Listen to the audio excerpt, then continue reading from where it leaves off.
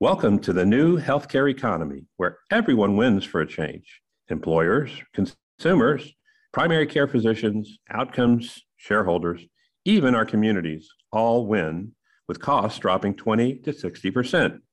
This unstoppable direct contracting movement bypasses the big middles with their crooked game boards, devious rulebook, rigged dice, and purchased referees.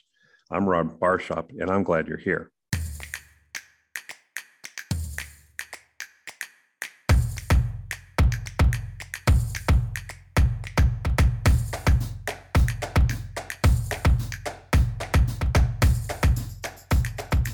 Hello, folks. This is an oldie but a goodie. It's my favorite rant, and I like to do it every couple of years. But buying a Coke is exactly like buying primary care. You can get it at the grocery store or Costco for the best pricing. That's an independently owned primary care doctor, an increasing rarity today. Or you can go to the corner store and you can pay 2 to 4 times the grocery prices. That's the hospital-owned PCP, and sometimes it's obvious they own it, and often it's not. Or you can get the Coke at a restaurant and pay 4 to 8 times grocery prices. That's urgent care. About 70 to 80% are hospital owned, and that's even more secret than the PCPs owned by hospitals. And is it really still Coke here forward, or even primary care? Or you can get the Coke at the movies. You can pay 10 to 20 times. That's the ER cost markups, often more. You can easily drop $8,000 in an ER in a blink of an eye, a doctor told me who ran many ERs. And my son just checked into one last week, and that was about what they paid for a mild concussion. Okay. Every mom who is a doctor knows these facts. She's never going to buy pricey healthcare because it's just dumb. Because 99% of us don't have that basic knowledge. Where we buy care is important. Place of service is everything. And frankly, your PCP knows your history, so it's not even a horse race. And telehealth makes your PCP able to handle most issues. So urgent care is literally dumb most of the time. It's getting harder to find independent physicians. 70 to 80%, as I said, are owned by the bigs. And Congress even funded the latest buying spree. Now that's unless you direct contract, like today's guest, where all PCPs are independent. And we know this to be true when independents sell the systems. Number one, costs only go up a lot, at least double overnight. Nothing changes in the way of quality of service, but prices double. Burnout rises, for sure. Medical errors increase, and waste and bloat increase with over-testing, overutilization.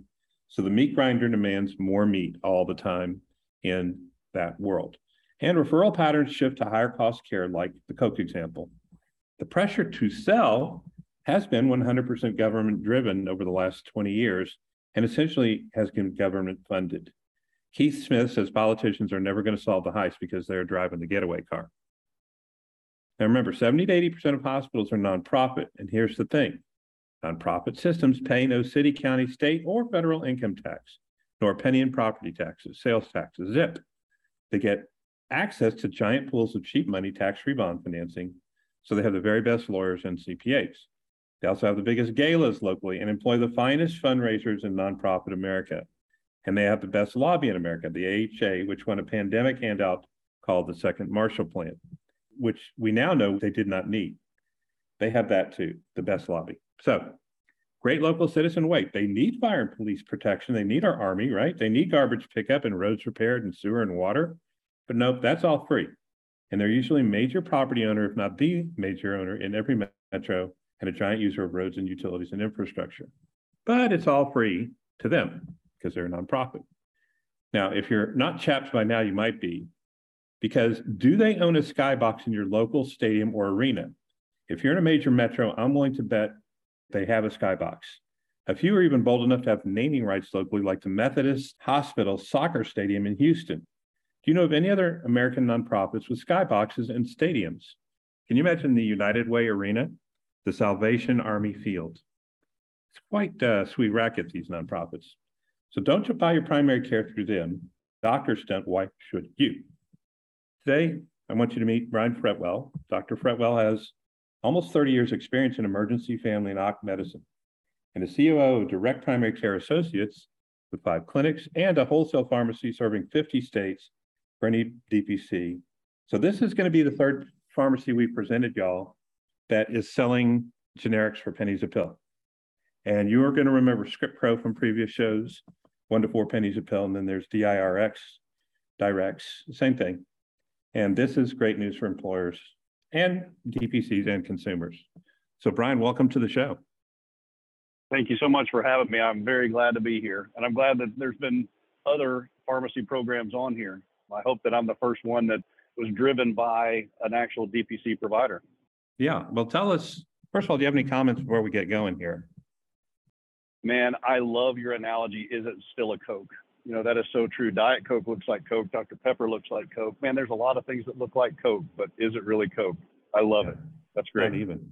Let's talk about your offering. What drove you to get in the pharmacy business? What a complicated business. You know, it's ridiculously complicated, and I believe DPC is simple, but even when you get into it, it's not simple, right? Just the delivery, the device. You know, how do you explain it to potential patients? It sometimes can get off the rails. For me, it's been, what do DPCs lack? And I don't talk about lack in care. I don't talk about, you know, lack in preparation of the delivery of the care. But I really saw it as something that we needed as a value add. What our particular direct primary care tends to cater to is more of businesses. We contract with a lot of businesses, large and small, to deliver direct primary care in such a way to increase access and lower costs. And I had a very large employer say, okay, this is great, we're in, no problem, but what can you do about our $7 million pharmacy spend?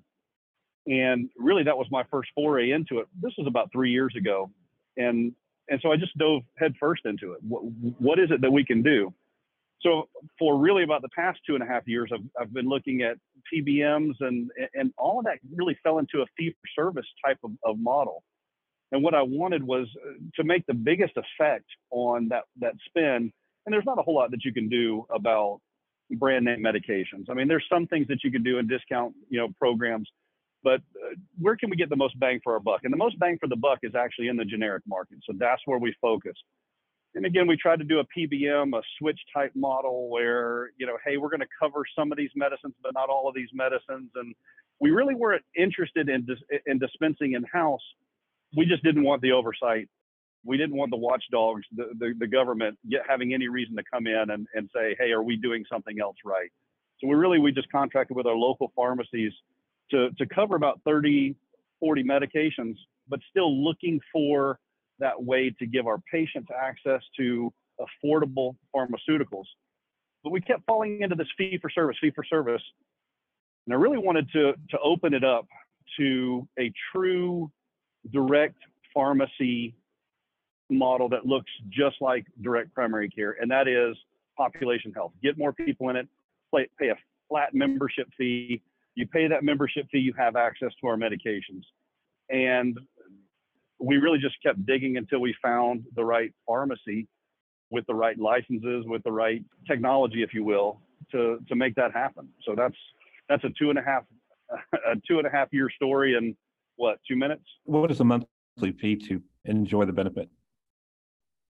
So we wanted to pare this down as low as we could possibly go. And what we do is charge $6 per person per month to have access to around 1,000 generic medications.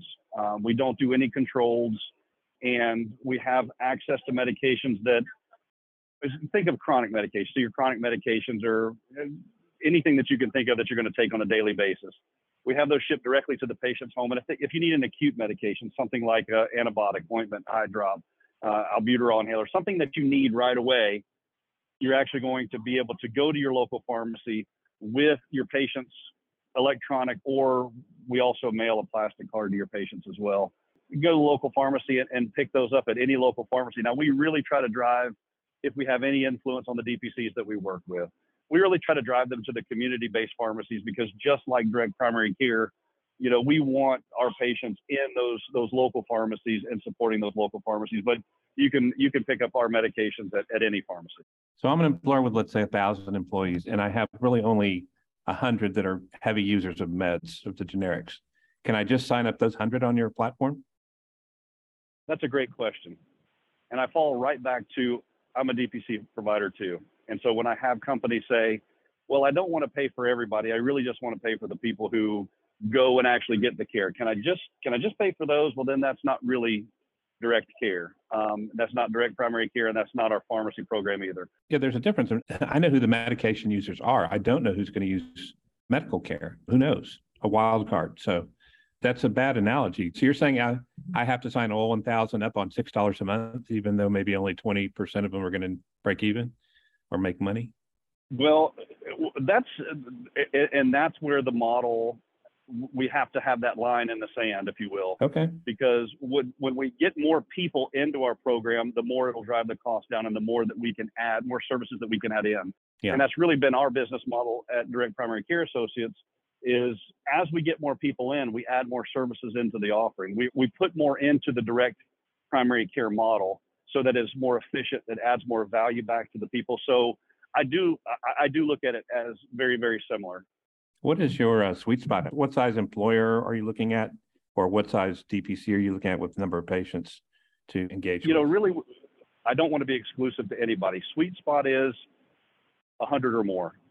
Okay. That's really where we make the most, but we really want everybody to use it and everybody to add into that pool of people that help us, again, add in more value. And there's more steps that, will come along, in the future, the more people that use it. Right now, we're just getting off the ground. We're just launching. And, you mentioned some other folks that are in that space, and they're doing great work as well. They're absolutely doing great work.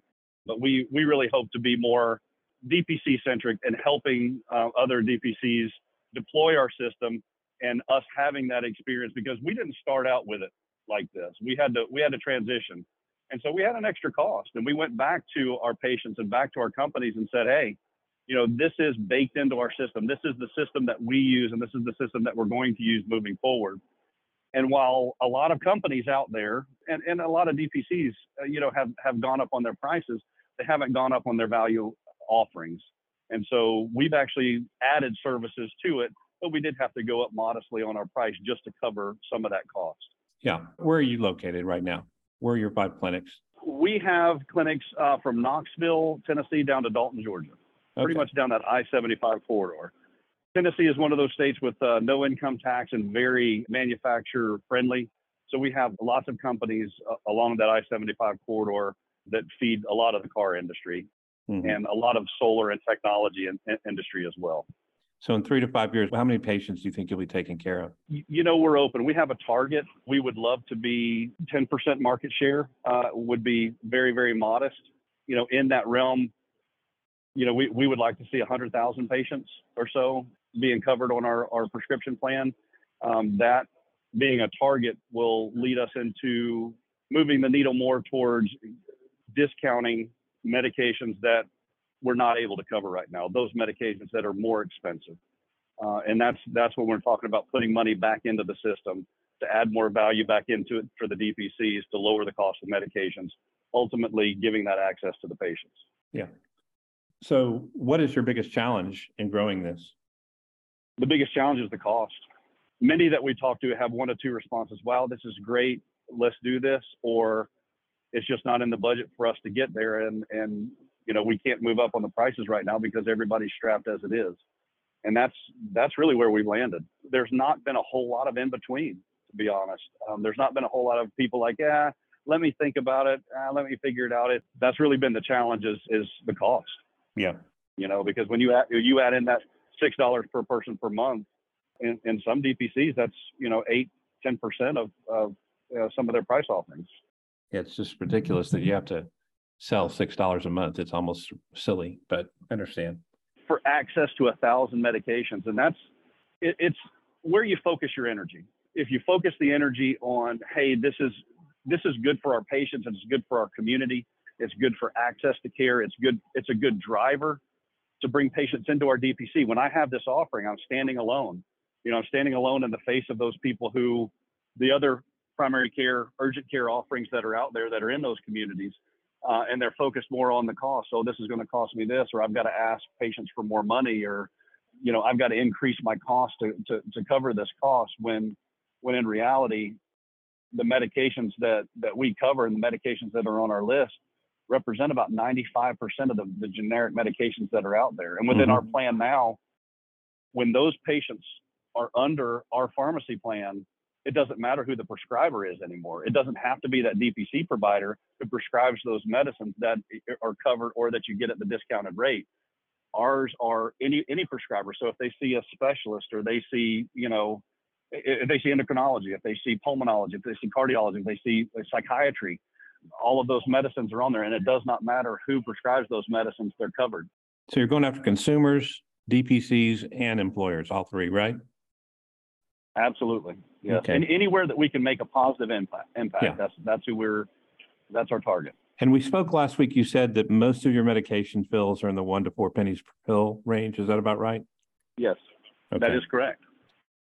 Okay, good. Well, so folks, this is changing the face of pharmacy. There is no PBM needed, because what benefit are you managing when it's the fill rate is 1 penny a pill or 2 pennies a pill? What are you managing? You don't need a manager to give you a benefits statement that month. It's a cutting out the middleman in the best way. What question should I have asked that I didn't ask you, Brian? Boy, that's a great question. That might be the question I should have asked you. Yeah. I think I really think the biggest question is why. Mm-hmm. Really, why is this important to me? Why is pharmacy important to me? Mm-hmm.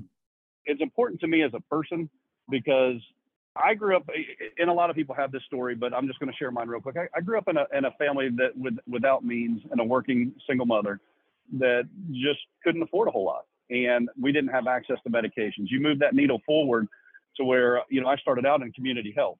I have a passion for really the underserved. And even with all the programs that are out there, even for the underserved and for people, with means, what we're paying for medications is outrageous. What we're paying for copays and deductibles and how that whole system works is outrageous. So my why is there's a better way to do it. There's a better way to get people the services that they need, but specifically the pharmacy services in that generic realm. There's a way to get that to people in a better way than what we're doing now. And I believe that there's a way to drive memberships. Since starting this pharmacy program with my own clinics, we've seen a huge increase in our number of individuals signing up for our services just to get that. I've had stories from patients that tell me, hey, I was spending more per month on copays for my medications that are on your list than what your membership even is. And so we get a lot of those folks. Those are our high users. And how we offset those costs and how we get more people coverage and care is we offset those costs like what we talked earlier. You're leading perfectly into my very final question. I always ask, but before I ask that, how do people find your pharmacy? We haven't even mentioned the name of the company. Is there a website people can go to?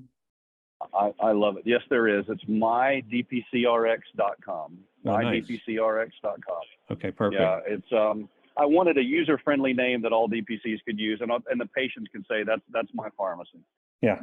If I could fly a banner overhead, this is my last question because you've heard the show, but if I could fly a banner overhead, I would say, why not check out DPC? Because 90% have not checked out DPC. They're still, and even if you have a company plan, even if you're covered, because you have these giant deductibles and copays, you're never going to be able to get through. 80% of the people never burn through their deductibles, so they're burning their own money up. So why not? What would your banner say if you had to fly one overhead? If your copay is more than $1,200 per year, you need to be using DPC. There you go. That's maybe this better way to say what I was saying. Yeah. Well, Brian, how do people reach you if they want to find you? You personally? Yeah, the best way to find me is email me, brian@mydpcrx.com. Great. That is the best way. You can email me any questions, any concerns. If you want to learn more about us, go to mydpcrx or email me at brian@mydpcrx.com. Okay, man. Well, I'll be watching you, and we'll look forward to celebrating when you hit 100,000, okay?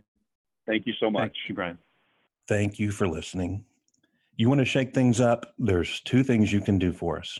1, go to primarycarecures.com for show notes and links to our guests.